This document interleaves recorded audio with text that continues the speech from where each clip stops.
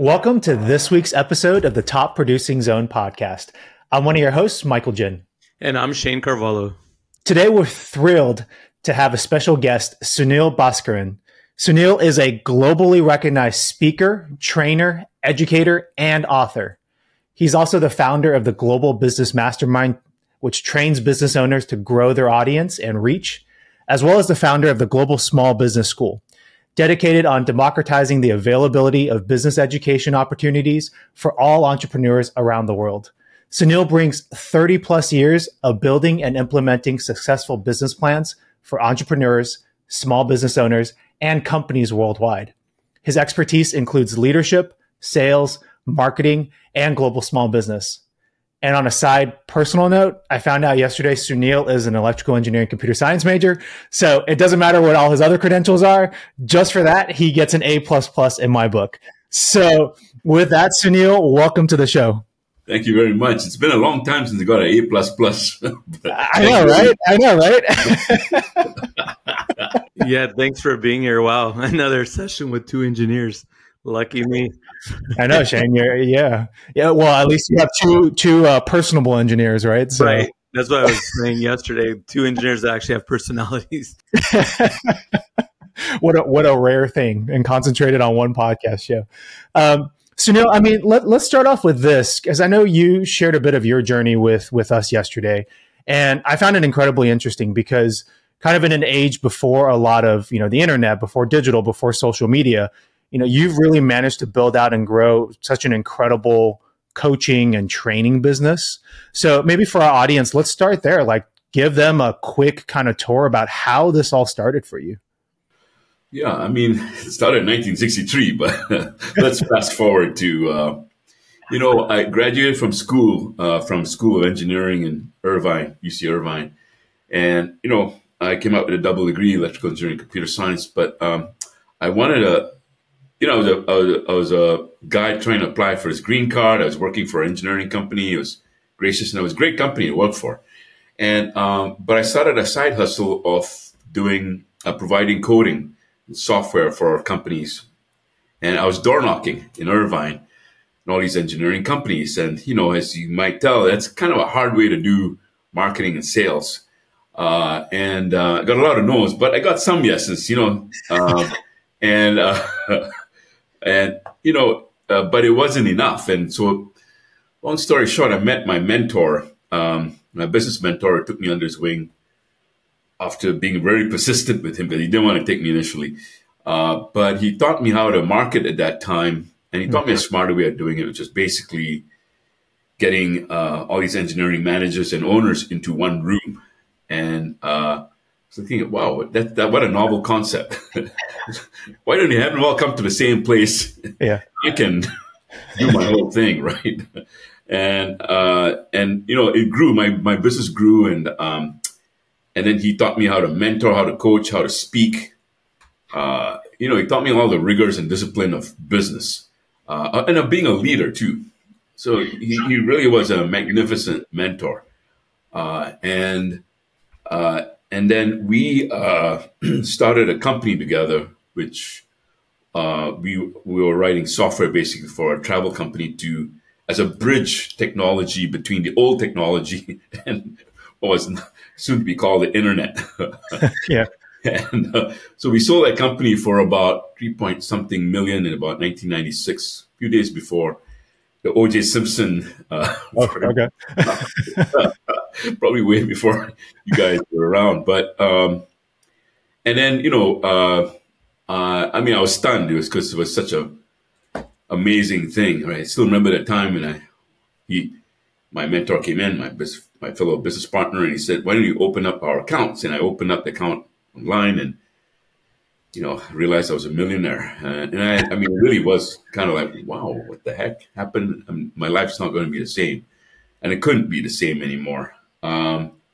So that taught me the value of really hard work and patience, and coming up with good ideas in the right market, the right kind of strategy, and all that. And I kept mentoring, kept coaching, and around I think really what could be more pertinent, I'll just cover the pertinent points. There's so many points. This right.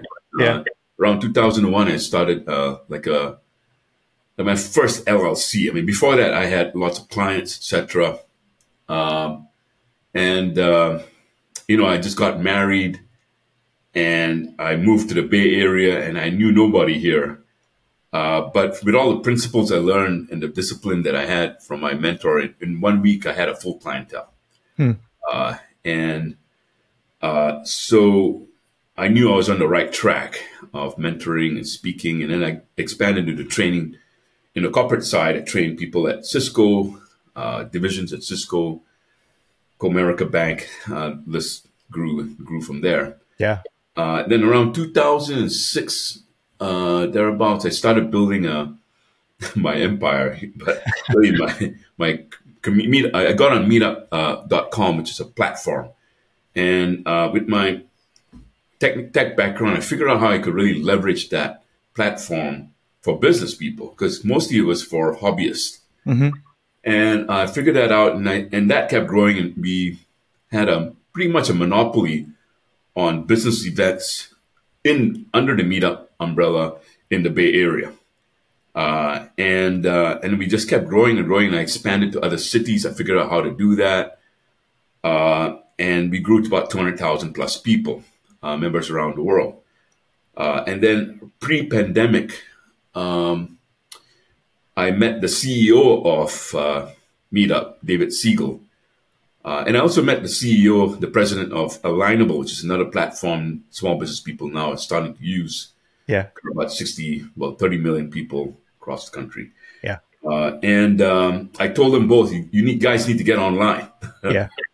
And do online events. And they said, we got to do it. And so they did it. And I led a worldwide webinar to all the Meetup members on how to get online using the Meetup platform. So established a name there. And then it occurred to me, instead of doing my own events that was building my own business, I should promote other people. So I started promoting other people and doing summits and bigger networking events. And it just kept growing and growing from there. And so today, I'm promoting other people, promoting speakers, giving them the chance to speak in front of an audience. And I think I'm making it a lot more affordable. So my mission, which I started a few years ago, was to have 100 million joyful and successful entrepreneurs in the world globally by 2050. So that's what keeps me up. That's what gets me up in the morning. Drives you, huh? It drives me, I mean, it's not a slave driver, but boy, it's a good driver. Yeah. So where are you at on the count? Sorry, go ahead. Yeah. Where are you at on the count for the journey? Like how many? Well, I got at least about 300,000 probably by now. I mean, if I include people I've been influenced over the time, and I've got a more rigorous count. I got to get more rigorous about it, because we actually have standards for what joyful and successful is. And so I'm basing this on stats from I think the Asian Development Board. They actually do a study on a number of entrepreneurs in the world and how they're doing and all that. So it's a fairly rigorous thing, and it's going to get more rigorous as I go along. But I'm building the foundations now with the school, and figuring out how to scale this. In social science, there's a number called Dunbar's number. It's about 156, and it's like the maximum number supposedly that a human being can interact with and build community with. So I'm trying to break Dunbar's number. Break history there. Break it, trying to figure out how to do that, with technology and better structures and systems, which I think we can do. There are a few people who have broken that, but I want to do it in a way where I'm not the rock star, the guru, but we create interaction. So that's a bit of a summary of my growth. I hope that answered your question. No, that was super helpful, very insightful. I have a lot of questions. And I want to dig in more with you on. I think the first one is, I kind of want to go back to the beginning where we kind of talked about, engineers with personalities and without personalities. Obviously, you have We're going to get letters. I'm sure we're going to get an 8-mail. I never heard that. Well, hey, that's fine. I can handle it. As an engineer, I can talk about engineers, right? Yeah, right. I mean, like, I think there is the stigma around engineers not having personalities or kind of being, maybe kind of in our silos, kind of focused in on our tasks. But obviously, when I look at you, you're incredibly charming. You're incredibly well spoken. You've built out such a great network. I think for a lot of engineers, like, that's not easy. For a lot of other business people, that's not necessarily easy.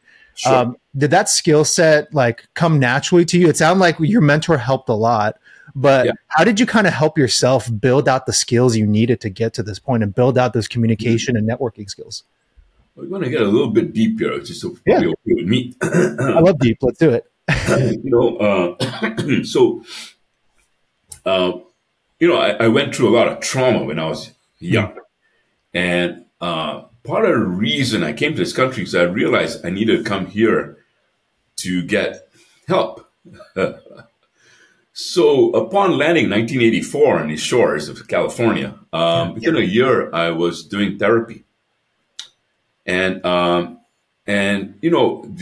therapy was the first time I actually told anybody about my trauma. So that there's a sense to this. And by the way, you don't have to have trauma to develop what I developed, but you'll see what I'm saying is, in a minute or so. In developing myself, I had to start internally, not externally, because prior to that, I was thinking, how can I fix this problem that I had? And I realized that I had to, work internally, and that means examining my core beliefs, where my past was being misfiled into my future. I'll explain, because, every time I looked at the future, I just saw more of the same past. And that was because I didn't make quite a clean enough break from the past. Doesn't mean I'm going to forget how to eat or, or how to treat other people, but there are things in the past that were kind of coloring how I should interact with people in the present or the future. Yep. So, my trauma was coloring that. Like, I had a lot of distrust. I had, I only wanted to work with myself. And even myself, there was a lot of distrust. So you can imagine how ineffective that could be, right? Yep. And so, I started delving into the world of what I didn't know that I didn't know. Like, I had a blind spot and I had no idea I had blind spots. Now, all of a sudden, I was realizing the car of my life had a rear view mirror that had a blind spot. In fact, I had a whole bunch of blind spots. So it's kind of like bad news. But at the same time, there was freedom. Gloria Steinem said it really well. The truth will set you free. Yeah. First, it'll piss you off. Yep. So I'm all for the quick piss off. Yeah. And so I started embracing this way of being, of embracing the truth. Truth will set you free, but first you got to deal with it. And so I started dealing with it. It wasn't easy, but I climbed every inch of that ladder. And in climbing that inch of the ladder, I suddenly discovered, I was getting a lot more comfortable with people. I was getting really comfortable to be on stage. I wasn't worried when people asked me questions that threw me off, because some people, because of their past, they're more concerned about looking good rather than being right there, right? Being themselves. Being themselves. Yeah. What does that mean, being yourself anyway? But what I started creating too was I realized that I made up all this crazy shit about my past. And it was just as crazy to make up a future that I had no justification for. Just as crazy, right? So I said, you know what? If I'm going to make up stuff, why don't I make up some good stuff? Yeah. So I started making up good stuff for my future. And that's how I started creating a future. Okay, you know what? I'm going to create myself being a millionaire. I'm going to create myself being a joyful millionaire. I'm going to create myself to be a speaker that's accomplished. And then, at some point I said, I'm going to create a worldwide community. And I started creating a future. And then I realized that future started having more oxygen in my life. It started creating more oxygen for my fires, whatever we call it, versus the past. And I realized the past wasn't a very efficient fuel. You can see the engineering background in this. And, I realized I could be either a smart designer of my future using the right kind of fuel, which is the future, or I can use the past. So when you start being in the future more, you actually become naturally more charismatic. Some people are born with charisma. Some Like people Shane. yeah. I said like Shane. Charisma. What do we have it, right? You know? And I mean, charisma, like really good, effective charisma is when you're not attached to your agenda. You know, you may have an attachment to something bigger than yourself. I can hear it in you guys, right? You have a commitment to the community of real estate realtors, real estate agents, brokers, construction people, etc. I mean, the list goes on. And, you know, that's why you guys wake up in the morning and do this podcast. So that creates like this intrigue in people, you know, because they see you doing this. And it's kind of like, wow, those guys are kind of like not quite crazy, but crazy. We're crazy. We're crazy. Well, and I think that's a great point. And Shane, I want to kind of hand this off to you a little bit to kind of get your thoughts before I kind of share mine, because there is this sense, and we've talked about this before, of people feeding off like the energy that you present, and people know like they have a kind of a sixth sense of like when you're out there for yourself versus when you're like truly open and like caring about what it is, you know, what it is they care about and what you can do for them, right, Shane? Yeah, no, it's so true. And I mean, talking about that, but also touching kind of on one of your points, you know, when you were dealing with your trauma and everything, it's like, because you are out there networking, you are out in the public. I've been in the public my whole life. You know, you can't really have secrets. You know what I mean? Like if you're going to be, you know, like the charisma and the excitement and everything, like I can always be 100% with people because I'm not holding back anything. Like I'm not pretending. This is who I am. I'm excited about life. I mean, I have my challenges, I have my bad days, but I'm fired up about life. But I'm also ready to be asked any question out there. Like there's no like secrets out there. I mean, I've had my trauma. I've gone to therapy. Like we all have our challenges. The thing is that when you actually try to be that perfect person or fit that image or whatever, you can never really open up and be authentic with people. And people are willing to be vulnerable with you when you can actually be vulnerable and really open up.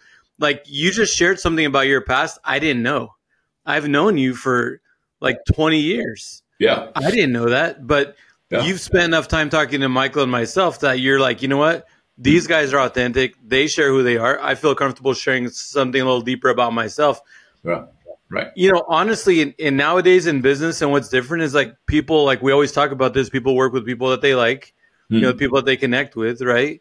But it's like you can't create these natural connections. Like you can't go out there and build your network, you know, just being kind of this fake person closed in. Like people that are in your network, I guarantee that, like, I'm sure you got people that have come in that maybe you don't know a lot of them, but like the people you've networked with, you really connect with in different ways.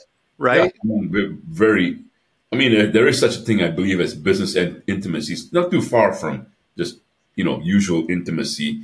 Yeah. And it's based in that trust. And because it's so rare, right, to be authentic. You know, it's like authentic is when you're willing to tell the truth about where you're lying. Right. You know, and, you know, that's a lot better, right, than just trying to give you the appearance that you're honest all the time. But you know, when people see that in you, they feel more relaxed. But you know, it's not like, you know, you're relaxed like you're incompetent.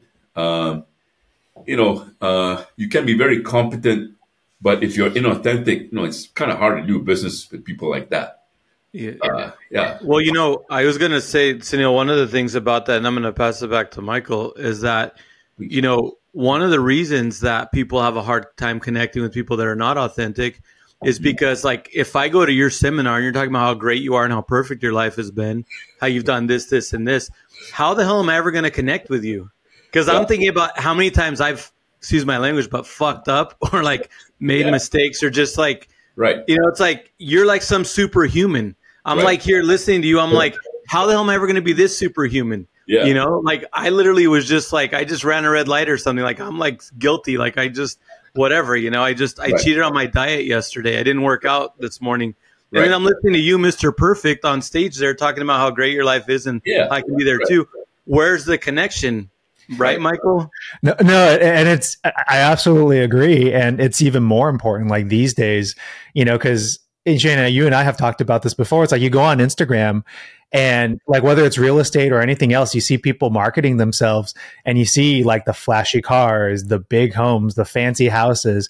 And, like if I take off my real estate hat, I put on like my consumer hat, and I'm like, well, I'm in the market to buy a house or to sell my house. Well, my house doesn't look like that. Like, how are you going to help me? Right. Or even as a real estate agent, it's like, well, hey, it's great that you've built up this business, but like, I'm not there yet. I think people are very interested in how do I get to that place? How have you kind of gone from the ground up to where you are now? And what have you struggled with? People crave that connection, especially on social media.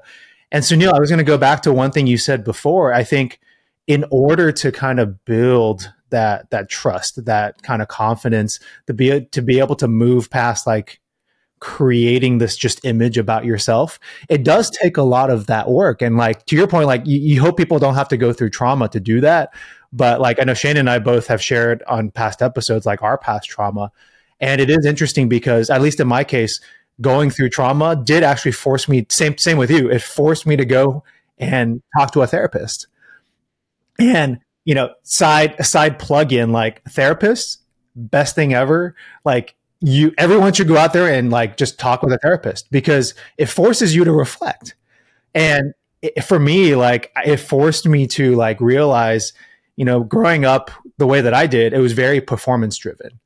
And so for me, it was hard to share about like my failures or my weaknesses because like in my head, it's like I always had to have the right answer. I always had to, get the straight A's, right? It was very performance dominated. And until I took the time to go through and like reflect on that and realize that was something that was holding me back, I think I constantly just always shied away from like getting on camera or sharing anything about myself that was negative because I didn't know how other people were going to perceive me. And it's funny that now, like I go on social media and it's like, okay, I'll share about myself, and it's random strangers would be like, oh, that's very cool. Like they start building that trust with you because they can tell they have an authenticity like BS meter. I feel like everybody has it. You can feel it. If you're present enough, if you work enough through yourself, even if you haven't, you always feel an itch in the back of your neck. Yeah. You meet somebody who's inauthentic, and all about him or herself. Yeah. And then when you stand out, I mean, the best branding is what I call refreshing honesty. You tell people if you can work with them or not. I mean, everyone claims I can work with anybody under any circumstances and give you breakthroughs within 20 seconds, right? And, it's kind of nonsensical after a while. But to share, give people access to, to this world of business, especially in the world of success. It's good to give them access rather than where the knowledge of where you're at, right? I mean, if I gave the knowledge of where I'm at, and a lot of people are starting out won't have any access to starting. So I mean, a lot of trust is built in meeting people where they're at, rather than trying to have them force them to meet you, someplace where you're at, right? Right. So. It's I think in dealing with trauma, one of the things I've come up with as a distinction is this distinction called enhumblement, which is not about eating humble pie. It's not about denigrating yourself or having your inner critic rule you all the time. In fact, it's quite the opposite. You own who you are because who you are is actually bigger than your identity.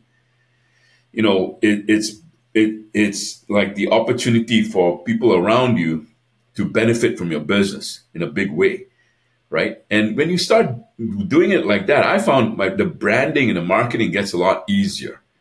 The sales cycle come down. It's a lot shorter. Yeah. You meet the right people. Because the people who have been in business for a long time, they'll look at you and go, okay, you understand something. You're a lot more savvy because you're not trying to put one over me. Yeah. You're trying to meet me where I'm at too. And I think that's very important skill to develop. If you're especially, I think your market is going to be a lot of realtors as well. If you learn how to do that, then people warm up to you a lot sooner. You don't have to have trauma necessarily, even inborn charisma, but you can build that charisma in the best way, which is by letting go of your own agenda. Yeah. Yeah. And kind of doing. I think you hit it on the spot. It's the work that you've done. It's the work that we've all done. It's reflecting on the past, right? And not kind of holding on to the past, but using the past to kind of inform, like, okay, how did I previously make decisions? How did that impact the actions that I took? Right. And like, does that align with, my vision for the future, like you were saying? And if it doesn't, like, how do I change that? Right. But if you don't do the reflection, then you don't know how to change. You won't know how to change. And in fact, if you do a simple exercise, I'm speaking to the audience out there, if you start noticing when you get angry, when you get reactivated, when you feel depressed, when you feel sad, there's always some kind of trigger. Yep. Some exceptions not. It's just your mood maybe, but mostly it's a trigger. Yeah. And the trigger is not from outside. It's something that's triggered in you, reminding of something from the past, and now rules you. Now it's got you. Yep. You don't have it. It's got you see? Yep. So if you don't bring any awareness in the moment that it occurs, then you're always going to be a slave to that hooking. Yeah. And, I've seen people who have made millions and they're still hooked. I was talking to he's extremely famous talk show host. And he was telling me even now, it feels like every time he gets out, he's like starting anew because he has the same feelings of inadequacy he had when he first started. Interesting. And he's realized that he hasn't done enough work on himself. And now, one of the things he said, I wasted my time doing all this. And he said, no, man, no, you've learned a lot. Yeah. You just have to do this work right now to complete that past. And believe me, you'll take off no matter how old or young you think you are. It's always the power of the moment and doing it right now. So I hope that's encouraging to people that, it's an access, it's a practice. Thanks for joining us for today's episode. Now, if you're watching on YouTube or streaming this on your podcast platform, if you could do us a favor, leave a comment down below and let us know where you're listening or watching the show from today. It greatly helps with the algorithm and helps us get reach out to more people who need or want to hear what we have to say. We greatly appreciate it. And now back to the show. Yeah, no, you guys, that's awesome because I can totally relate to that. And one of the things too about what you were saying about the unhumblement and everything is that, when you are like, obviously we're in sales, like a lot of what we do is sales, right? But it's like that unhumblement and that way of being, it creates a safe space for the consumer or the other agent or whoever you're dealing with to where they drop their defenses and then they're willing to be open up. Because the thing is that like for me, like everything, like I benefit from, obviously selling people things or bringing people in or whatever. But when they really trust that you're looking out for their best interest, because you can both win. And I tell people this all the time, even like in selling a house situation, I want if my seller is going to win, the buyer can win too. And so I guess what I'm trying to say is that, I can tell you right now, when I walk into some place, I'm going to buy something and the guy's like calling me like, hey, boss man, or hey, like just, I can even see that. And it's like, just pisses me off. But so it's like, you know what I mean? Like you guys are laughing because you've had these experiences, right? Like I'm the boss or I'm bro or hey, cuz or whatever. Someone doesn't even know you. Hey, cuz, like what?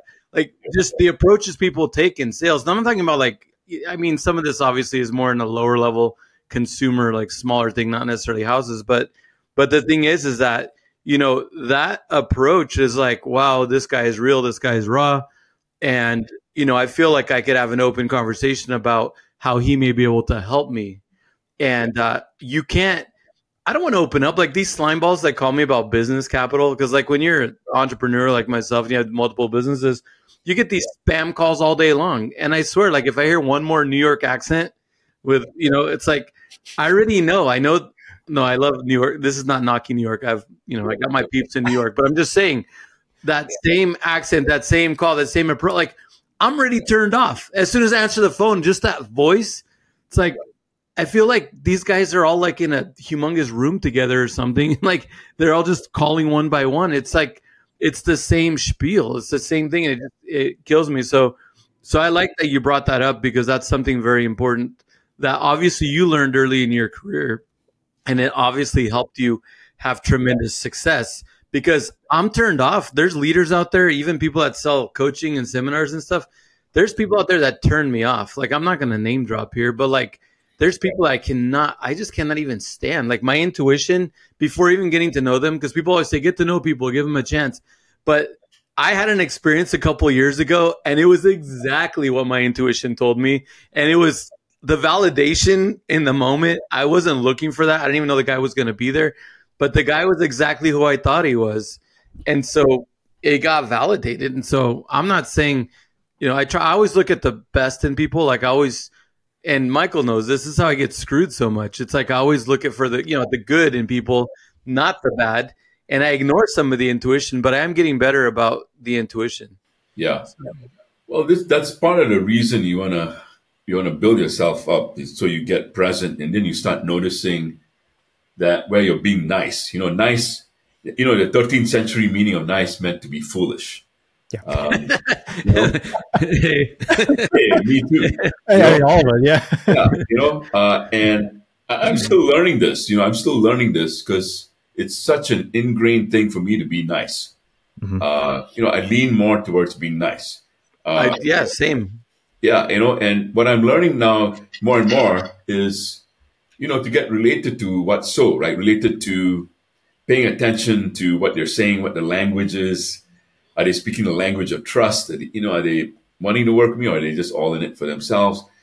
You can start picking up that kind of language and start paying. Sometimes you don't want to see that because you want to give people the best, right? But it's disappointing. It is disappointing. But, I think that's just par for the course, and as you get more and more experience, you get better at it. Yeah. And, I tell people, don't be afraid to fail. Most entrepreneurs, you all, right, have failed probably badly. And the most important thing is to get the lesson out of it. And so, if you've been cheated or you're afraid of being cheated, what's the lesson in the last time you got cheated, right? So you don't have to repeat it. I think that's important to inculcate in people, because otherwise then we're always like either going to be keeping our distance or continuing to be nice, right? But you can be compassionate and straight rather than nice. Yeah. Those are not conflicting things, being straight and being compassionate. You can tell the truth and still be a champion for that person to be a winner. So I think really a lot of your audience is probably dealing with this, right? This fear of negotiation. Shane, I know both of you are pretty damn good negotiators, right? I'm glad that one's learning to be better. The other one's very good. I'm sure you're good too. I'm sure you're learning from Shane, man. I've seen him in action. He's really good. Yeah, I know. I always say I'm like super jealous of Shane because like being able to negotiate and like to be able to sell in a way that's like personable is something that comes so naturally for him. And there's the expression, I sell ice to an Eskimo. Like that's Shane right there. and the Eskimo's happy about it. And the Eskimo's happy about it. Yeah, exactly. Yeah, that's Shane. I can't believe I bought so much. I want to buy more. Yeah.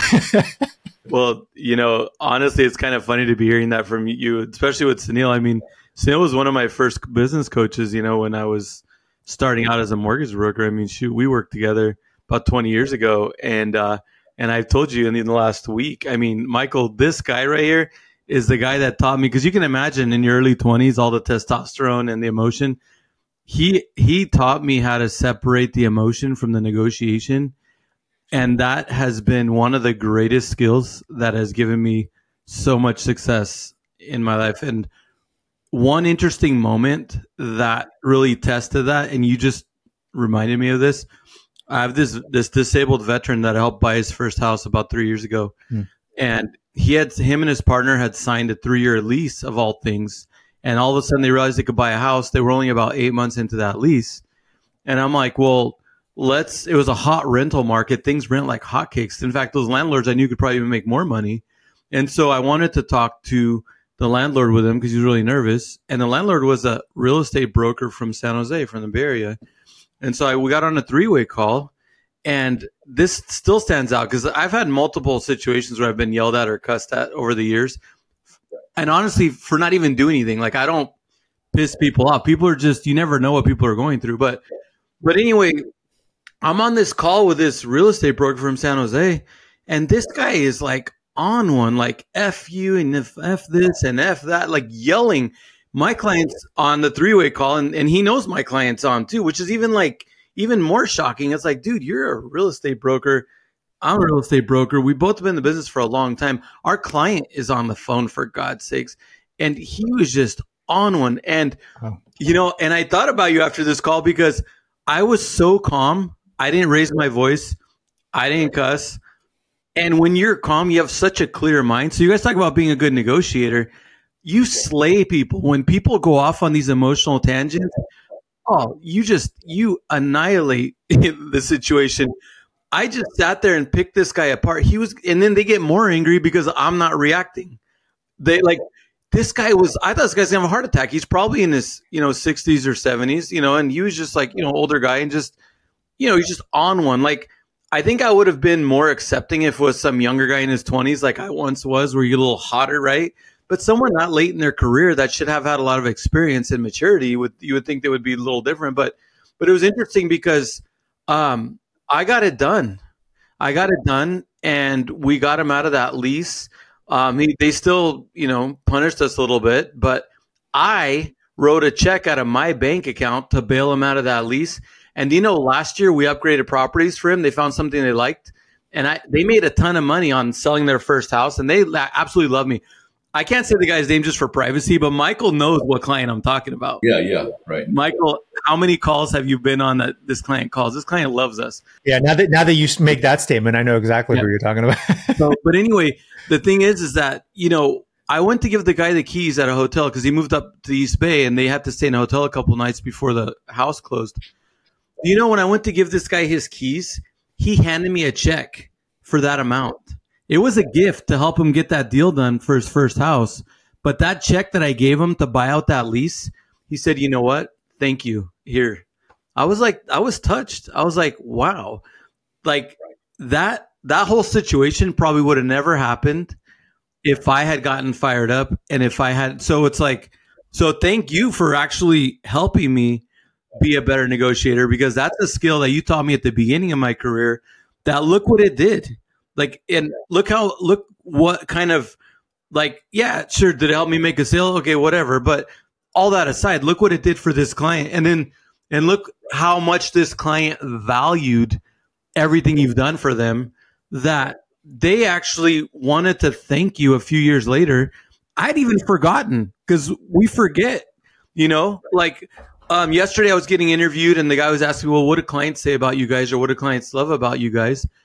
And I told them, I go, you know what? I know a lot of what I hear, but what I told them is I actually periodically I spend time reading the reviews. Like when I get reviews pop on now, I read them fresh, but like sometimes I'll go back and read the reviews because you don't understand in the heat of the moment. Like you don't realize what you do.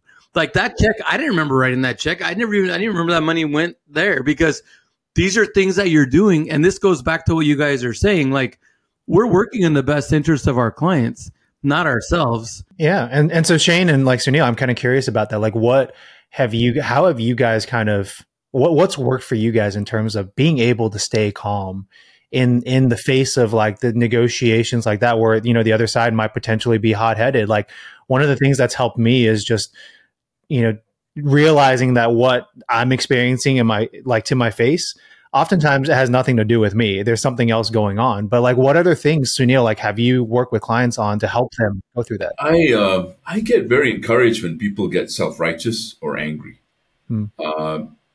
because it's not because I'm trying to harm him or trying to put him in his place. I have no interest in it. I have like zero negative exponential interest in it. Yeah. And I'm very clear because of all the work I've done that it's never my problem.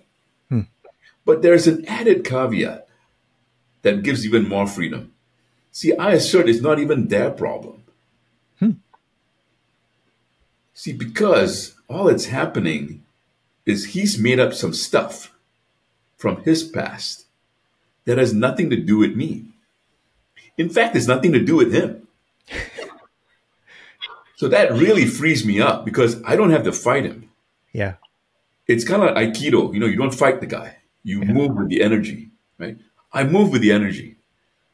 So I listen to what he says, but I don't react to it. I don't add fire to it. I don't try to douse it. I don't do anything with it.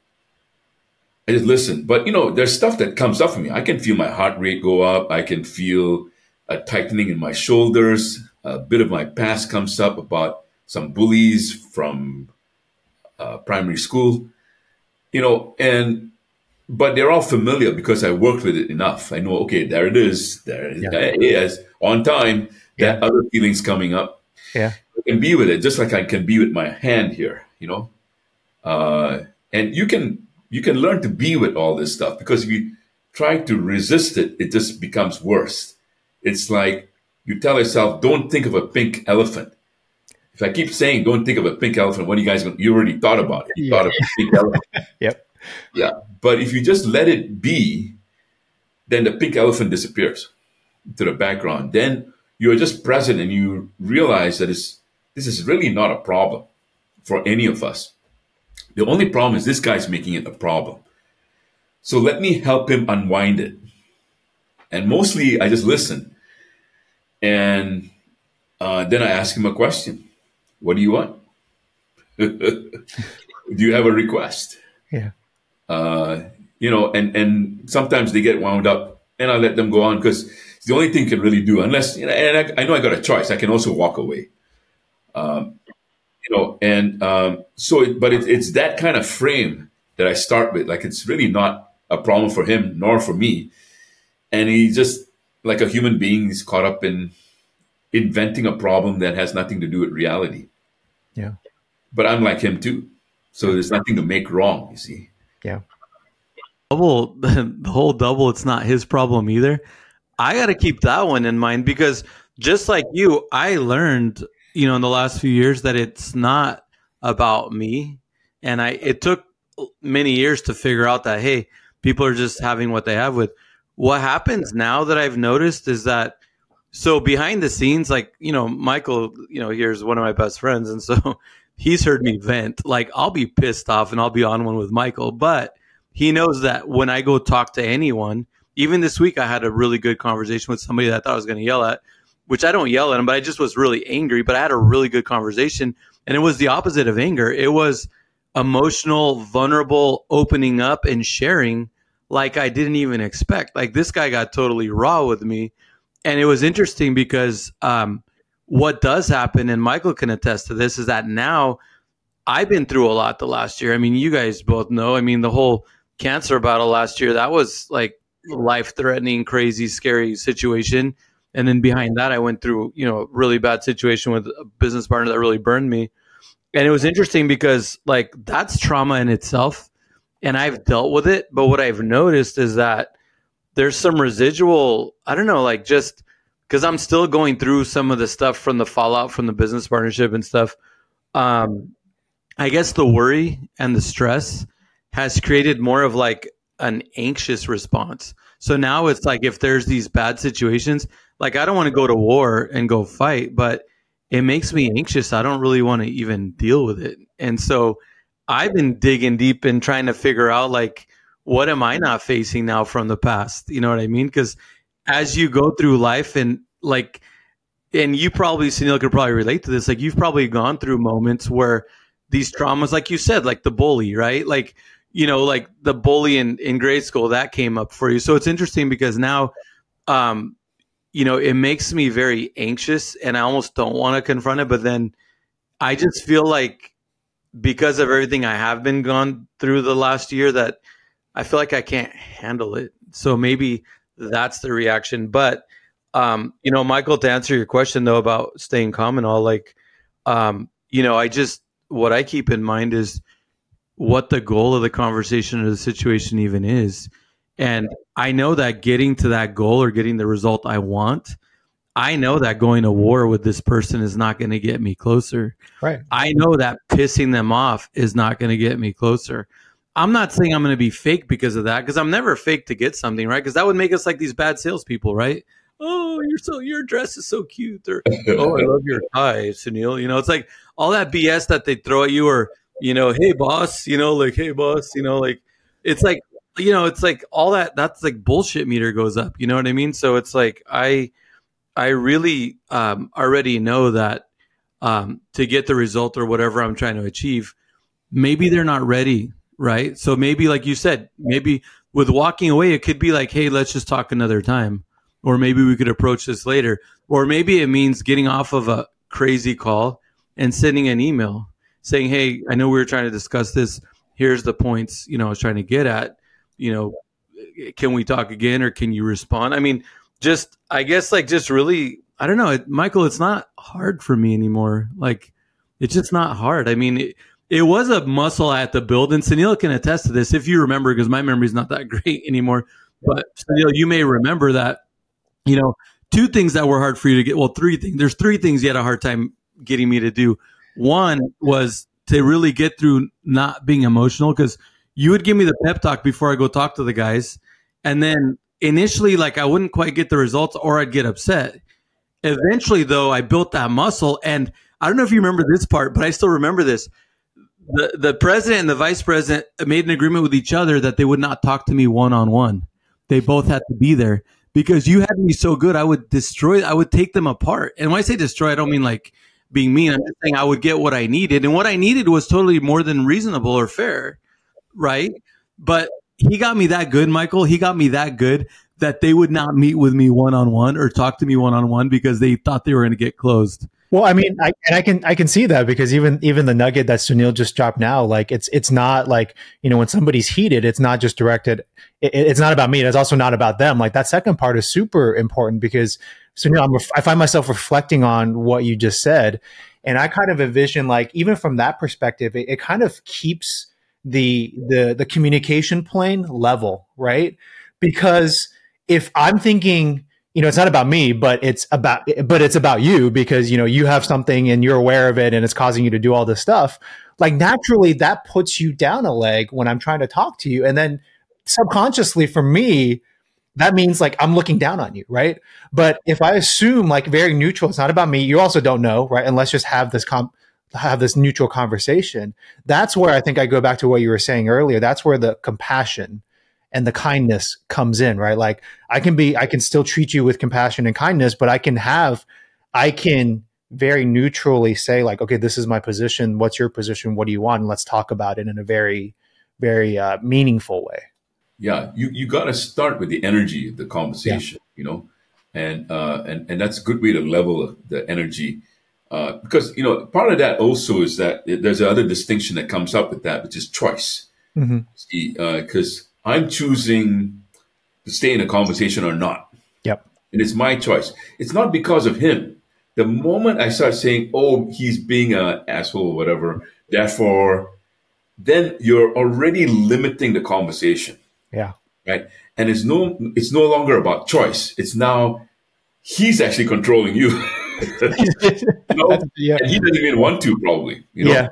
Yeah. And so you gotta be really, like, super present and alert in a conversation like that, mostly to your own internal state. Like, am I coming from freedom and choice, or am I coming from some kind of narrow agenda to try to beat him or look good? Yeah. Like, looking good, dominating, or avoiding dominating somebody, avoiding their domination, or just being right. And so if you are really super attuned to that, and it's easy to think of this theoretically, but you got to practice this. You do. Yeah. And, practice with your kids first.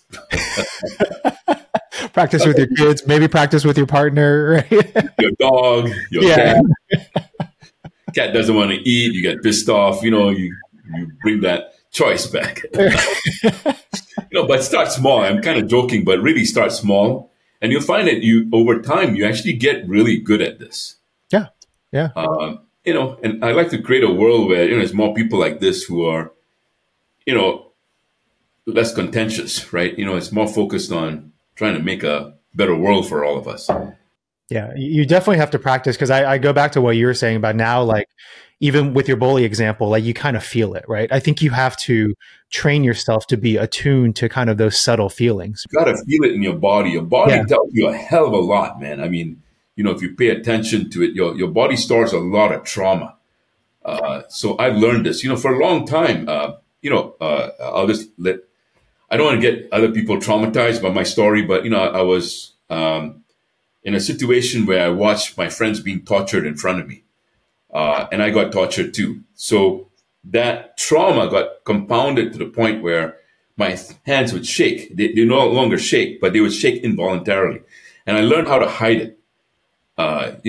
And so, but it was useful because over time, like in the early 2000s, by like about 2010, the shaking had completely gone. But in the 2000s, whenever I got into a negotiation, I could feel my hands starting to shake, and I knew, okay, there's something going on for me. Mm-hmm. So that's kind of exaggerated, but you can find your own kind of reactions in your body, and if you pay attention to it, it builds a high degree of awareness for you. Yeah. Yeah. Yeah, I was gonna, and thanks for sharing that. And I'm sorry you went through that. What I was gonna share was that I had a woman that I worked with that really helped me, about 11, 12 years ago when I was going through some hard times. She wasn't a therapist, but she was someone that kind of practiced something along those lines. And, she was actually a refugee from Vietnam, and she had been raped and just the woman's been through hell. And I know that earlier you said you don't have to go through trauma to obviously have this awareness, but what I do want to say about people that have gone through trauma like that is like yourself, her, some of the other folks that I've met, your awareness and like what you can do to help other people, and to the extreme that you're in tune, that, we don't want people to go out there and be trauma to be at this level. You can be at this level without the trauma. But what I'm saying is anyone that has gone through these kind of traumas that I've worked with, it's incredible how in tune and how aware they are. She's life-changing. Almost like your natural state is to be in tune with your body. You see, right? So just being returned to that natural state, and because we have so much technology. I mean, I'm not blaming technology at all, but it's not part of it. We have a lot of distractions, not just technology. The distractions kind of keep you away from looking at your own body, feeling yourself, and experiencing not just like painful stuff, but also joy, right? And the joy of being a children, being present. I've seen you with your daughter, the pictures you're like totally present with her. I can feel it in my body when I see the pictures, and to feel that kind of joy also is good. It's a good practice to have. Yeah, no, I totally agree. And man, this has been such a great talk. Like I could probably keep on going for another couple. I know. I was just about to say. I was like, Sunil, we might have to do a second session with you, because I'm like, this is what I love about kind of like when we have guests on. You never know what direction like these conversations are going to go in. But I feel like I got a masterclass, like a masterclass from you today on just being how to negotiate, how to communicate, how to just be very aware and attuned with like who you are and your feelings and your emotions. In the time that we have left, one last question that we always like to ask our guests. If you were to put yourself in the shoes of us being in real estate, and you were kind of starting your own production business today, knowing everything that you've done, everything that you've learned, how would you go about building and growing like your own business, your own real estate production business today? Well, I spent some time looking at my future, what I want to create in the future, and create a future vision statement that you can easily remember. And that will always create an anchor for you. Like if you get stuck or in a negotiation or you feel yourself swayed by something, you need that kind of anchor that's kind of like palpable rather than tangible, like it's there, you can feel it. And the more attention you pay to that, the more it'll anchor you. So that's one thing. Then out of the the future vision statement, start looking at what goals you want to create for the year. Yeah. And just create like 4 goals, because it's hard to really manage beyond 4 when you're starting out, especially. Even if you have 1, that's perfect. And then have milestones every month, because you need to have that kind of concrete pathway. You're like a ship captain planning your path. You got to plan your path. And even if it's going to be the wrong path, start with one. Start with a path. And then the other thing I would do is hire a mentor like you guys or someone who's experienced, and meet with them twice a month and even pay them. Because, you got to have skin in the game. Yeah. I love what Shane said one time. One of his posts, I was totally taken by it. He said, he invests $8,000 minimum into the property that he's representing as an agent. And I went, wow, yeah, that's the right way to do it. That makes complete sense. I'm not saying you have to spend $8,000 all the time if you don't have, especially if you don't have the cash, but I'm saying you got to put skin in the game. And when you put skin in the game, then you're playing you're on the court now, rather than being a spectator commenting on the sport. A lot of commentators out in the world, but very few people playing on the court. When you get the buy-in, right, Sunil, you get the buy-in. Totally. Because then your client's like, wow, look at this guy. He's in the trenches with me. He's not trying to, take money from me. He's actually in the trenches, wants me to be successful. I love that. And work with your coach and your mentor. Yeah. Roll up your sleeves. Do it. Yeah. You don't want to wait for people to do it to you. Right. Yep. Very true. So Sunil, one thing you didn't know about me, but fun fact, I'm a huge Star Wars guy. And I'm soaking in everything that you're saying, because I feel like I'm talking to like a Jedi master. Sorry, I gotta throw that little bit out there. Thank you. I think that's Shane's laughing. No, I respect that. I mean, we have our, I'm a big sports fan. I have a lot of sports memorabilia. We have our passions, and being that he's an engineer, like even though his personality doesn't come off as an engineer, this part right here keeps it real, right, Sunil? Like, absolutely.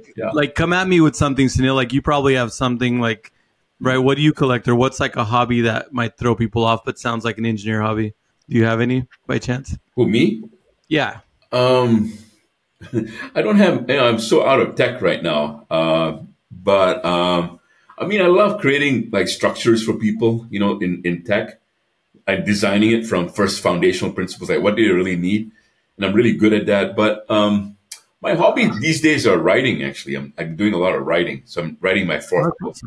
I just finished my 3rd book, which is Divine Chocolate, Gangster Advice for the Hustler in You. Wait, say that again? Love it. Say the title again? Yeah, I will. Divine Chocolate, Gangster Advice for the Hustler in You. I love that. I didn't expect that from you. See, there you go. See what I mean? It draws you in, because those words like don't sound like they should go together, but when you say it absolutely flows. Yeah, they do. Yeah. But see, that's the engineer coming out in both of you. Like you have the Star Wars, you have in the book titles. I just wanted to make that, tie that in. But no, that's incredible. When's it coming out, or when can we read it? Well, I'm trying to get artwork for it, and I got his Portuguese artist to contribute art, but it's completely done, word-wise, and it's stories from my life. But I won a ballroom dance competition using my mentor's advice in 3 months. I never danced before in my life. So first prize in Foxtrot, Waltz, and Tango. Oh, wow.